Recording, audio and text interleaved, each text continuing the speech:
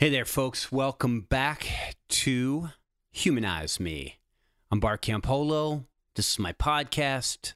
Among other things, I'm the humanist chaplain at the University of Southern California. I do a bunch of counseling and coaching these days, and if you're interested in that, you can check me out at bartcampolo.org and get all the information. It's one-on-one stuff. I do it with people all over the world. Sometimes it's in person if they're here in Los Angeles. A lot of times it's by Skype and by phone. So if you're into that, you should check me out. This week's episode, you say, is it sponsored by? You know what? It's sponsored by Betty. And I say it's sponsored by Betty because Betty's the woman who sent me the email that we talk about in this podcast. And Betty, thank you for writing to me. I hope the stuff that we talk about is helpful to you. I hope it's helpful to everybody who's listening to the podcast. But yeah, you're the sponsor this week because you're the one that made it happen. As for the rest of you that want to be sponsors of this podcast, you just go to bartcampolo.org, drop me an email. Actually, drop me an email about anything. I want to know about your life. I want to know what you're doing. I want to know podcasts you think I should listen to, shows that you think we should do, stuff like that there. All right, let's get on with this show. Rock on. Let's go talk to Betty. You're listening to Humanize Me with Bart Campolo.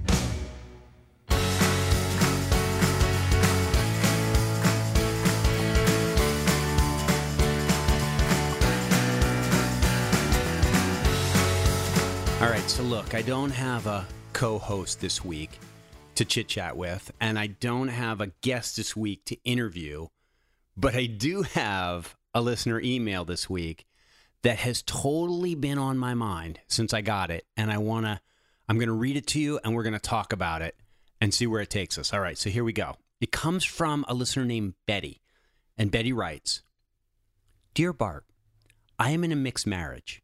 My husband and I used to be literal Bible-believing Christians, but over the past 3 years I have deconverted and now consider myself fully agnostic. My issue is that my husband is teaching our kids that they are sinners and that if they don't believe in Jesus, they will be separated from God forever. I overheard him saying this last night during their Bible study after he took them into a different room away from me. He has never done that before. A few months ago, I told him I would not have my kids growing up being scared of hell the way I did. That fear gave me anxiety and depression, which nearly wrecked me when I was 20. I have told my oldest child a little bit about how her dad and I don't believe the same things.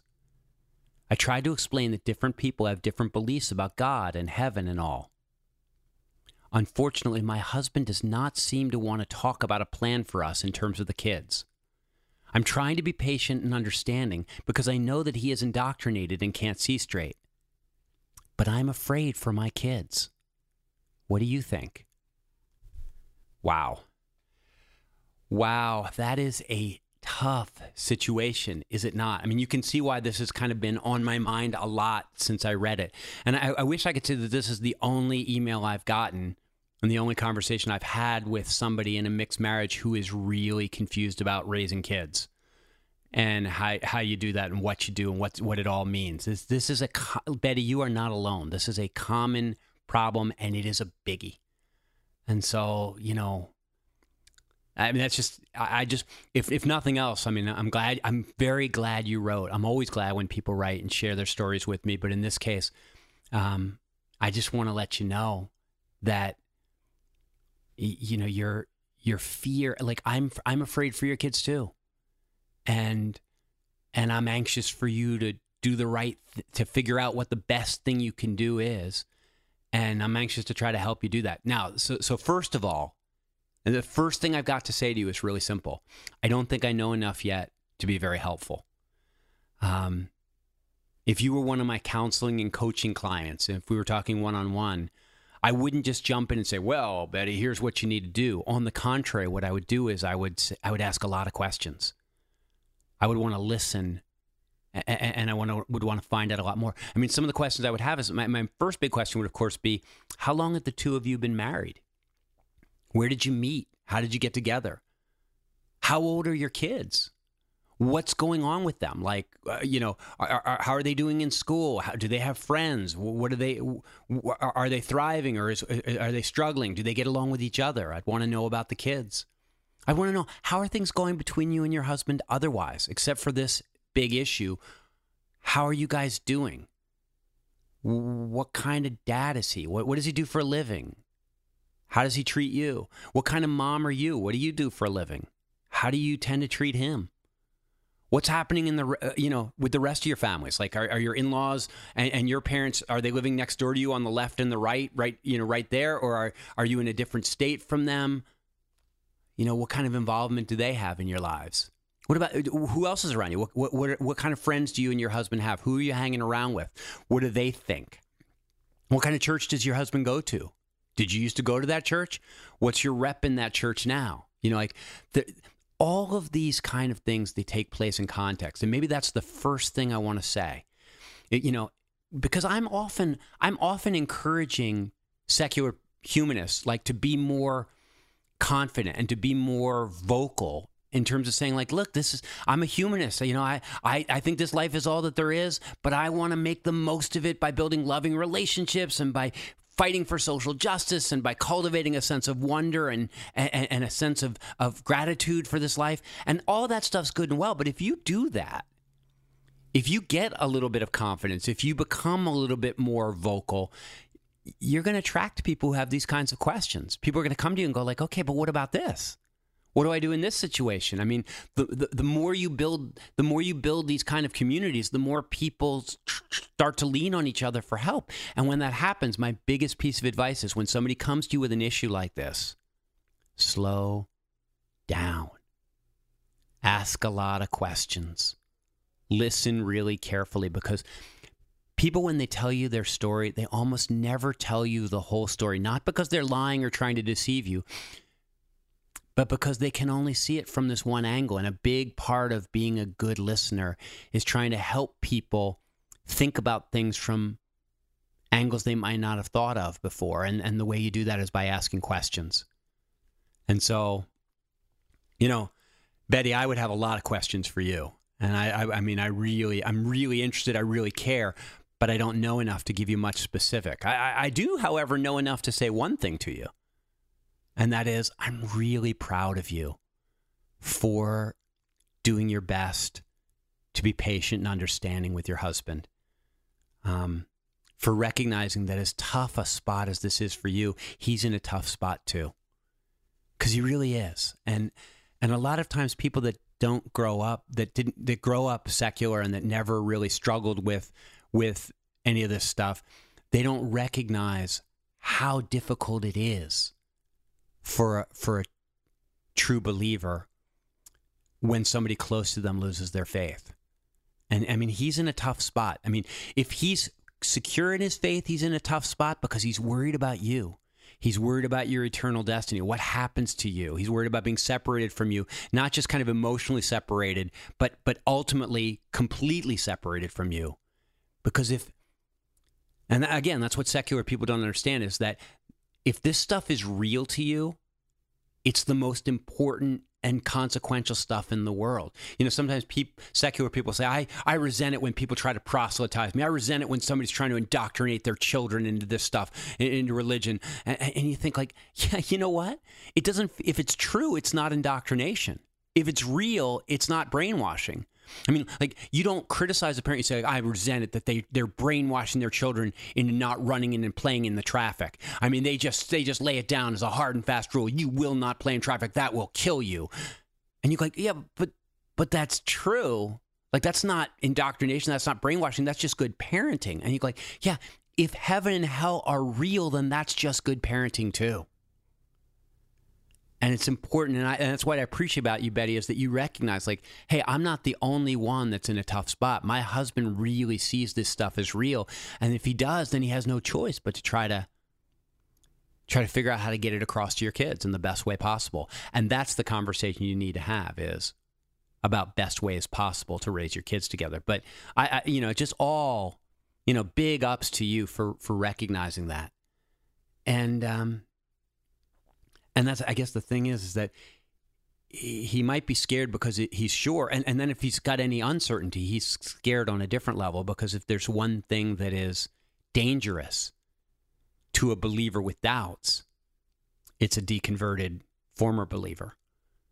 I mean, if he's scared, he's thinking, gosh, he may not be scared for you. He may be scared of you, because the truth of the matter is that a deconverted Christian, especially one who hasn't fallen to pieces, who hasn't blown up their lives, who's as nice as they ever were, maybe even nicer because they're not racked with ambivalence, and because they're sort of free, their mind sort of feels free to really dig into this life. That kind of person can be really scary because it represents a possibility. It says this can happen. And if this can happen to you, then it could happen to him. And that's even before you start talking about your ideas, talking about the way you see things. Because if there's anything that we know about ideas, it's that they are contagious. Ideas tend to spread around, whether they're good or bad ideas, they tend to spread. But the truth is that over time, ideas that are supported by evidence, or that at the very least aren't contradicted by evidence, ideas that are rational and reasonable, those ideas, once they get out, they have a tendency to spread. And so he may be worried that what got you is going to get him. So yeah, he's in a tough spot, and I appreciate you recognizing that. But here's the thing. Whether he wants to or not, whether he likes it or not, you two have got to talk. I mean, you have to talk. Even if you didn't have kids, you have to talk. Because even if you didn't have kids, this is a marriage issue. And you may be feeling that. That actually may be why you're not pushing it too hard with them, is because in your marriage, you may feel guilty. A lot of times when a person deconverts, there's this sense that we have that we've let down the believers in our lives.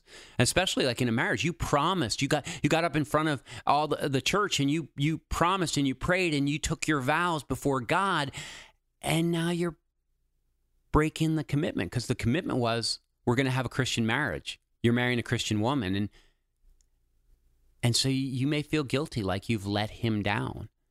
And he may feel resentment towards you, like you baited and switched, like this. He may very fairly look at you like, "Hey, raising kids, living with a non-believer, this isn't what I bargained for." And in actual fact, that is true. This isn't what he bargained for. But I guess, as an old guy, I guess what I would say to you is, marriage is never what you bargained for. I mean, I perform a lot of marriages, and whenever I'm sitting with a couple, I'll say to them, like, "Why are you getting married?" And sometimes they'll look lovingly and say, "Because we want to spend the rest of our lives with each other." And I always smile and say to them, "Oh, I'm sorry." I say this at weddings when I'm performing the ceremony. I say, "Listen, take a good look at her. Take a good look at him, because that's the last time you're ever going to see that person." People change. When you marry somebody, you're not so much committing to a personality as you are committing to a physical location. You're basically saying, look, whoever shows up in that body, I'm going to find a way to connect with that person. I'm going to find a way to love and support that person. And you're asking them to make a commitment, not to your person, because you can't guarantee who you're going to be, but to your body, and say, look, will you commit yourself that whoever shows up in this body, whatever happens to this body, you'll stick with it. That's what marriage really is. And yet you feel like you have a trajectory, and you can predict in general where you're going. And so for your husband, this has got to feel like, whoa, this is totally not in the realm of possibility. This is what I bargained for. And so you may feel guilty. He may feel resentful. And both of you may be scared, wondering, is this marriage going to survive this change? And I'd be lying to you if I told you that they always do. I mean, a lot of times, eventually, the other partner gives up their faith, and then they got to figure out what a secular marriage looks like. And then sometimes people, especially when they don't have kids, a lot of times they go their separate ways. And sometimes even when they do, they just go, look, I just can't make this work with you. And so he may be scared, you may be scared, and those are real fears. But I will tell you this much. First of all, if your marriage is to stand any chance of being a real marriage, you're still going to have to talk about this stuff. Hiding it in the corner, putting it away. I mean, I guess that may be a strategy for staying together, but it's not a strategy for growing. It's not a strategy for making the most of your life. I mean, it might make sense if you're a Christian believing in eternity that you gut it out until you die and then you get rewarded in heaven. But I'll tell you, for the secular person in a mixed marriage, that's no bargain. And so, I get the fear thing there. But I got to tell you, even if you were going to, if you want to have any chance of having a marriage, you got to talk about it. But even if the marriage dissolved, you'd still have to talk because you're still parents. You are inextricably bound together. And that's really the question you were writing about. And that's really a really important and good question is, yeah, so how do we raise these kids? What do we do about these kids? And we don't think, we have different ideas about what is best for the kids. He thinks it is best for the kids to live in the fear of hell as a motivator to get them to accept Jesus and walk with God, and that'll lead them into a relationship with Jesus that will be exciting and happy and that will fulfill them. I mean, he's looking out for them. He thinks that's the best path, and you're thinking, no. I've seen what being afraid of hell can do to somebody. Well, I see what it did to me. That's not the best way. And I mean, in this, you can take a little bit of hope because you're not the first parents that have disagreed about what's best for your kids. I mean, two Christian parents can disagree about that. I remember, being with a couple and they were having a huge argument about whether or not their little kids could play tackle football.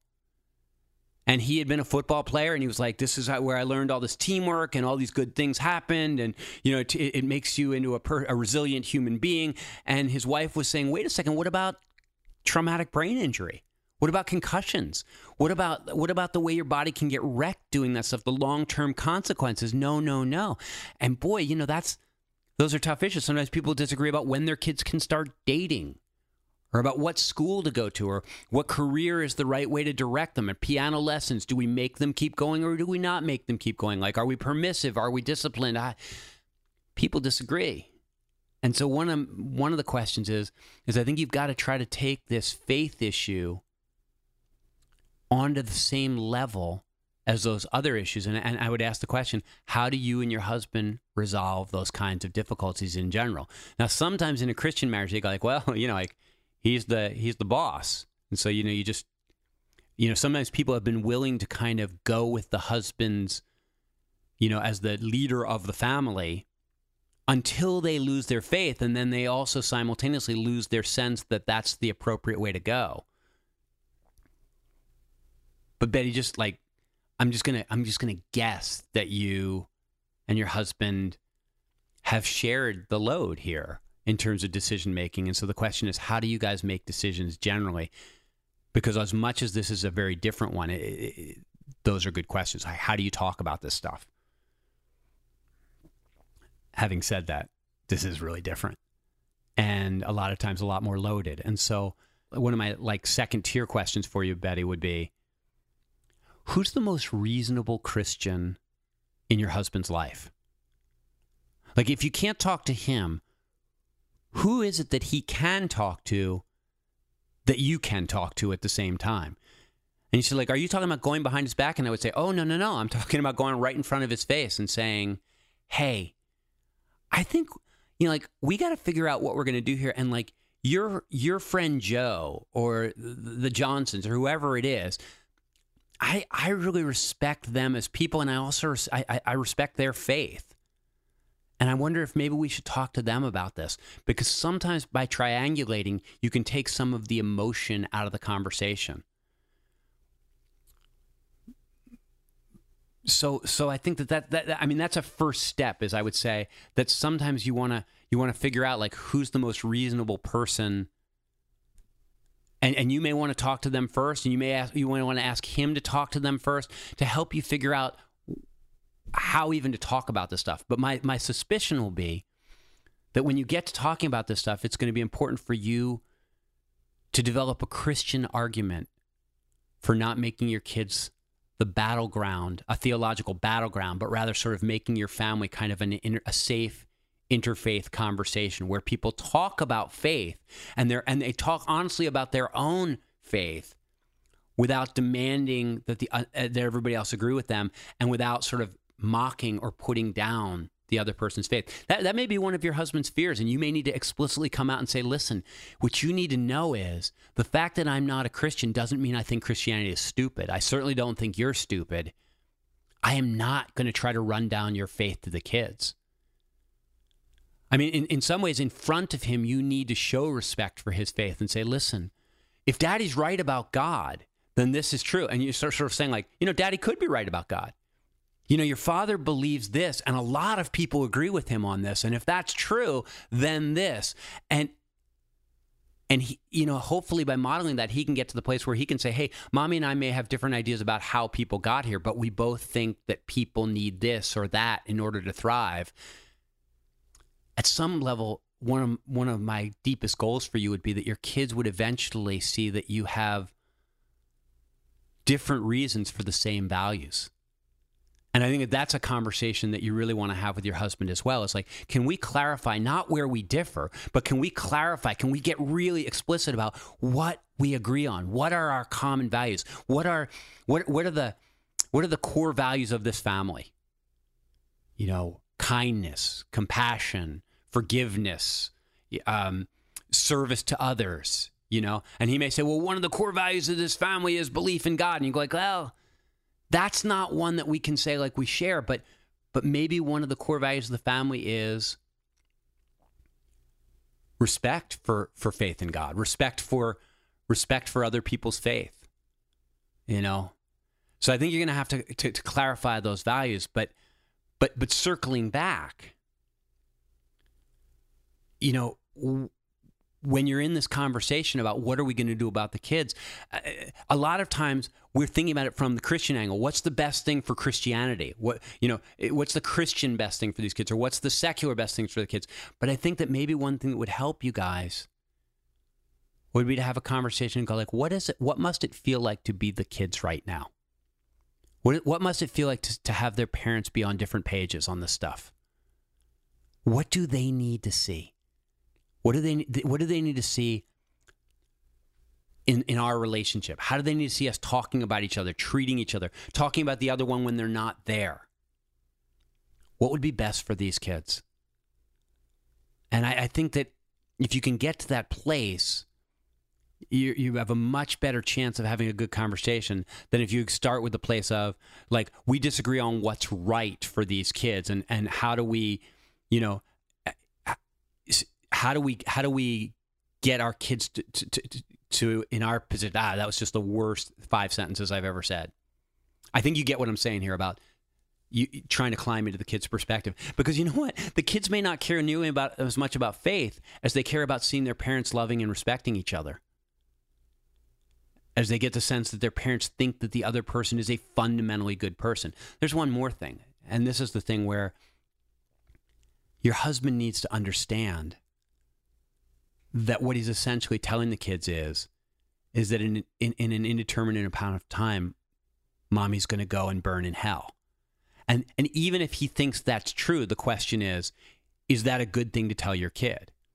I mean, he certainly wouldn't sit down and say, you know what, 10 years from now, Mommy's going to go away and she's going to be tortured by people for the rest of her life. You're like, even if that were true, even if like you had signed some document, or even if you were you wouldn't tell your kids that. You would go like, that's just too terrifying an image. Well, it is a terrifying image to say we're never going to see Mom again, and she's going to suffer separated from God for all of eternity. And even if he believes that is true, that is probably not an appropriate thing to tell his kids right now. And you go like, but if he tells them about hell in general, they're going to make the connection between that and Mom. And I go like, yeah, that's a good case for postponement. You can tell them a lot of things about the love of God. You can tell them a lot of things about Jesus. You can tell them a lot of things about like crazy stories from the Old Testament without telling them, oh, and by the way, your mom is doomed, and you will be too if you don't step up to the bat and accept Jesus Christ as your personal Lord and Savior. So I think like that's the thing from the kid's perspective. What does it feel like to be told this about their mom? That's an important thing. And and I think the other thing is, he's probably part of an evangelistic church that spreads the gospel. And I think a good question, a good sort of clarifying question for him would be, hey, if somebody in your church did a great job of evangelizing a Muslim, and that Muslim decided to renounce Islam and became a Christian, but they were previously married and they had children in this Muslim family, so this guy is now a Christian, what would you want to say to, what would you want him to say to his Muslim family? Like would you say to him, yep, you just have to let them, since you were a Muslim when you had those kids, you just have to let it go. Never tell them about Christianity. He would probably say, oh, no. They need to try to tell the kids about Christianity. So and what would you want the Muslim family to do? Would you want the Muslim family to tell them like daddy's an idiot. He doesn't, everything he believes is wrong. He's going to be punished forever by Allah. I think that if he puts the shoe on the other foot, he would recognize that in that situation, he would want there to be this kind of interfaith conversation going on in the family, this respectful dialogue. And I think it's just really important for him to see, yeah, that's where we're going. Or a secular family. A secular guy becomes a Christian and he goes home and says to his wife, I want to take my kids to Sunday school. I want to teach them about Jesus. And she goes wait, we had these kids when we got married. This wasn't the agreement. Yeah, if you flip it around, it's a lot easier to make a case for some kind of mutual respect and for some kind of postponement of laying out the most terrifying doctrines. And so, you can probably guess, I wish there were somebody on the other end of this conversation nodding their heads or saying, yeah, that's right, or I don't get that. It's hard for me to know if this is as helpful to you as I want it to be, Betty, or anyone else that's listening. But all of this comes around to one last thing, Betty. And I don't want to sound like a broken record here, but I'm going to have to. And that is that in order to engage in this conversation, you've got to do some thinking on the front end, because what you want to communicate to your husband is, listen, I respect your beliefs. I need you to respect my doubts in a Christian way. I mean, in some level, if you want to make a Christian case for this, he needs to leave your salvation with God. When the kids say, is mommy going to hell? He needs to say, I don't know. That's up to God. I trust God. God is good. I don't know. The Bible teaches us not to judge. I'm not, my dad as a Christian always used to say, I'm not on the invitation committee. I'm on the welcoming committee. And that was his sort of way of saying, look, it's not our place to decide what happens. Lots of Christian theologies leave room for God to make judgment calls. That's why they call it Judgment Day. And so I think for the kids' sake, he needs to dial down his rhetoric. The alternative, it's really abusive.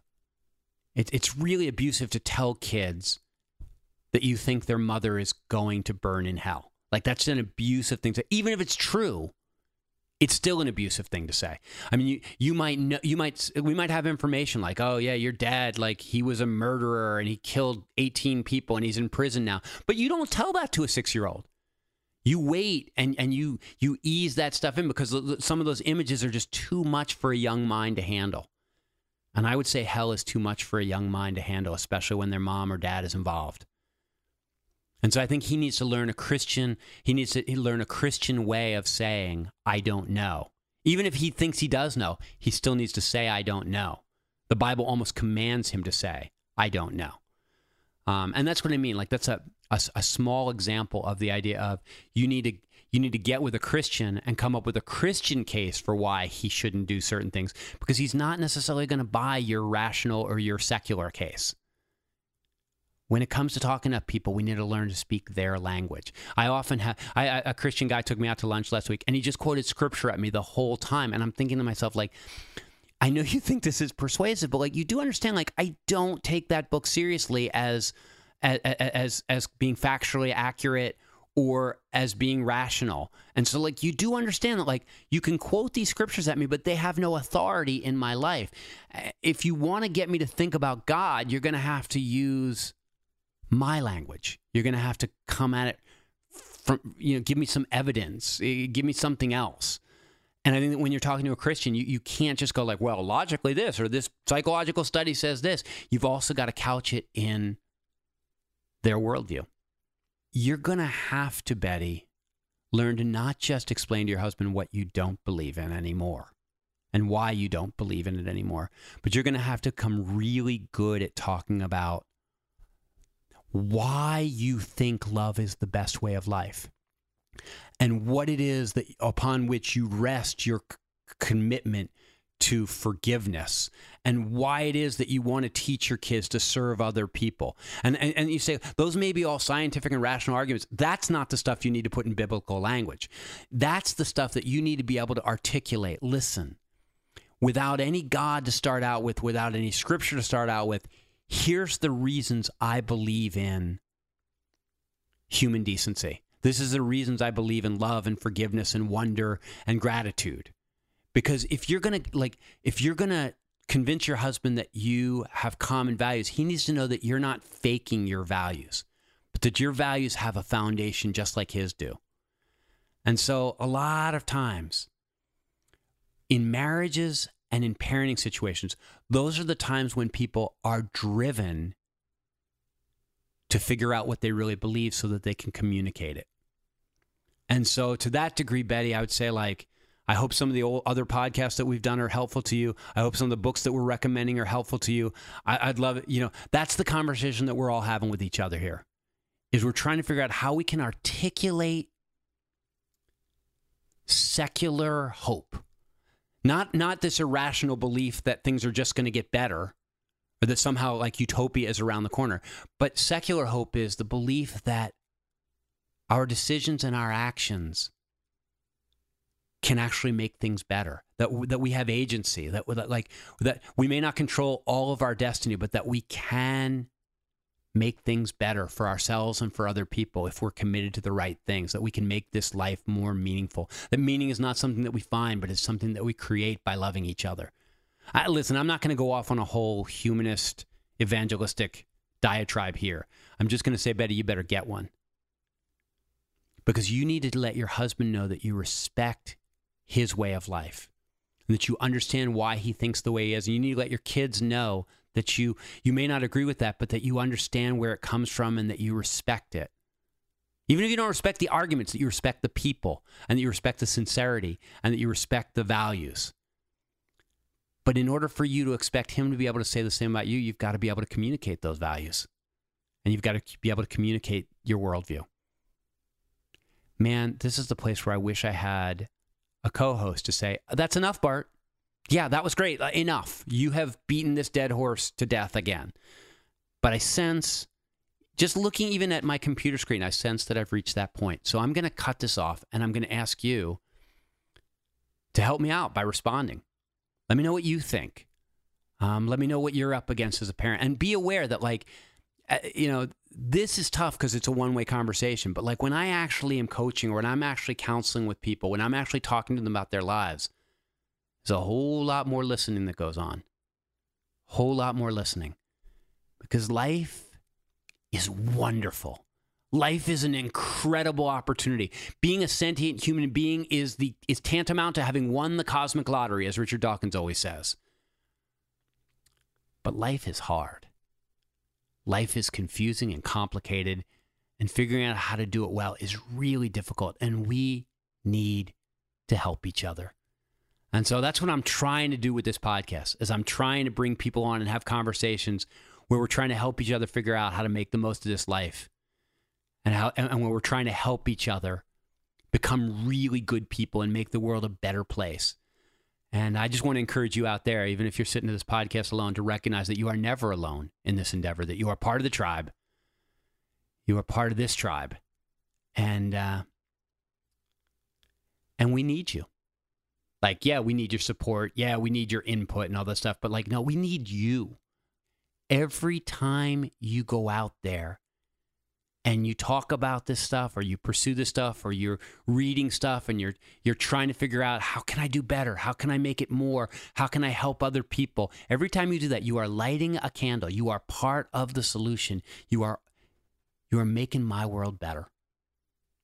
And I'm grateful to you. I'm grateful to you for being in this conversation with me, and I'll look forward to hearing from you. All right, so I hope you enjoyed that podcast? I don't know. I tried making that podcast 20 times, and I got interrupted, and there were noises in the wall, and then I would screw up, and I got lost. And in the end, you know, it's going to be late posting anyway, but I felt like I just needed to like get it home and hope that there was some goodness in there. So I hope you enjoyed it. Hope you come back next week. Yeah, we're just going to keep doing this thing till we figure it out. All right, that's enough. Catch you later. For more information about the work of Bart Campolo, please visit bartcampolo.org.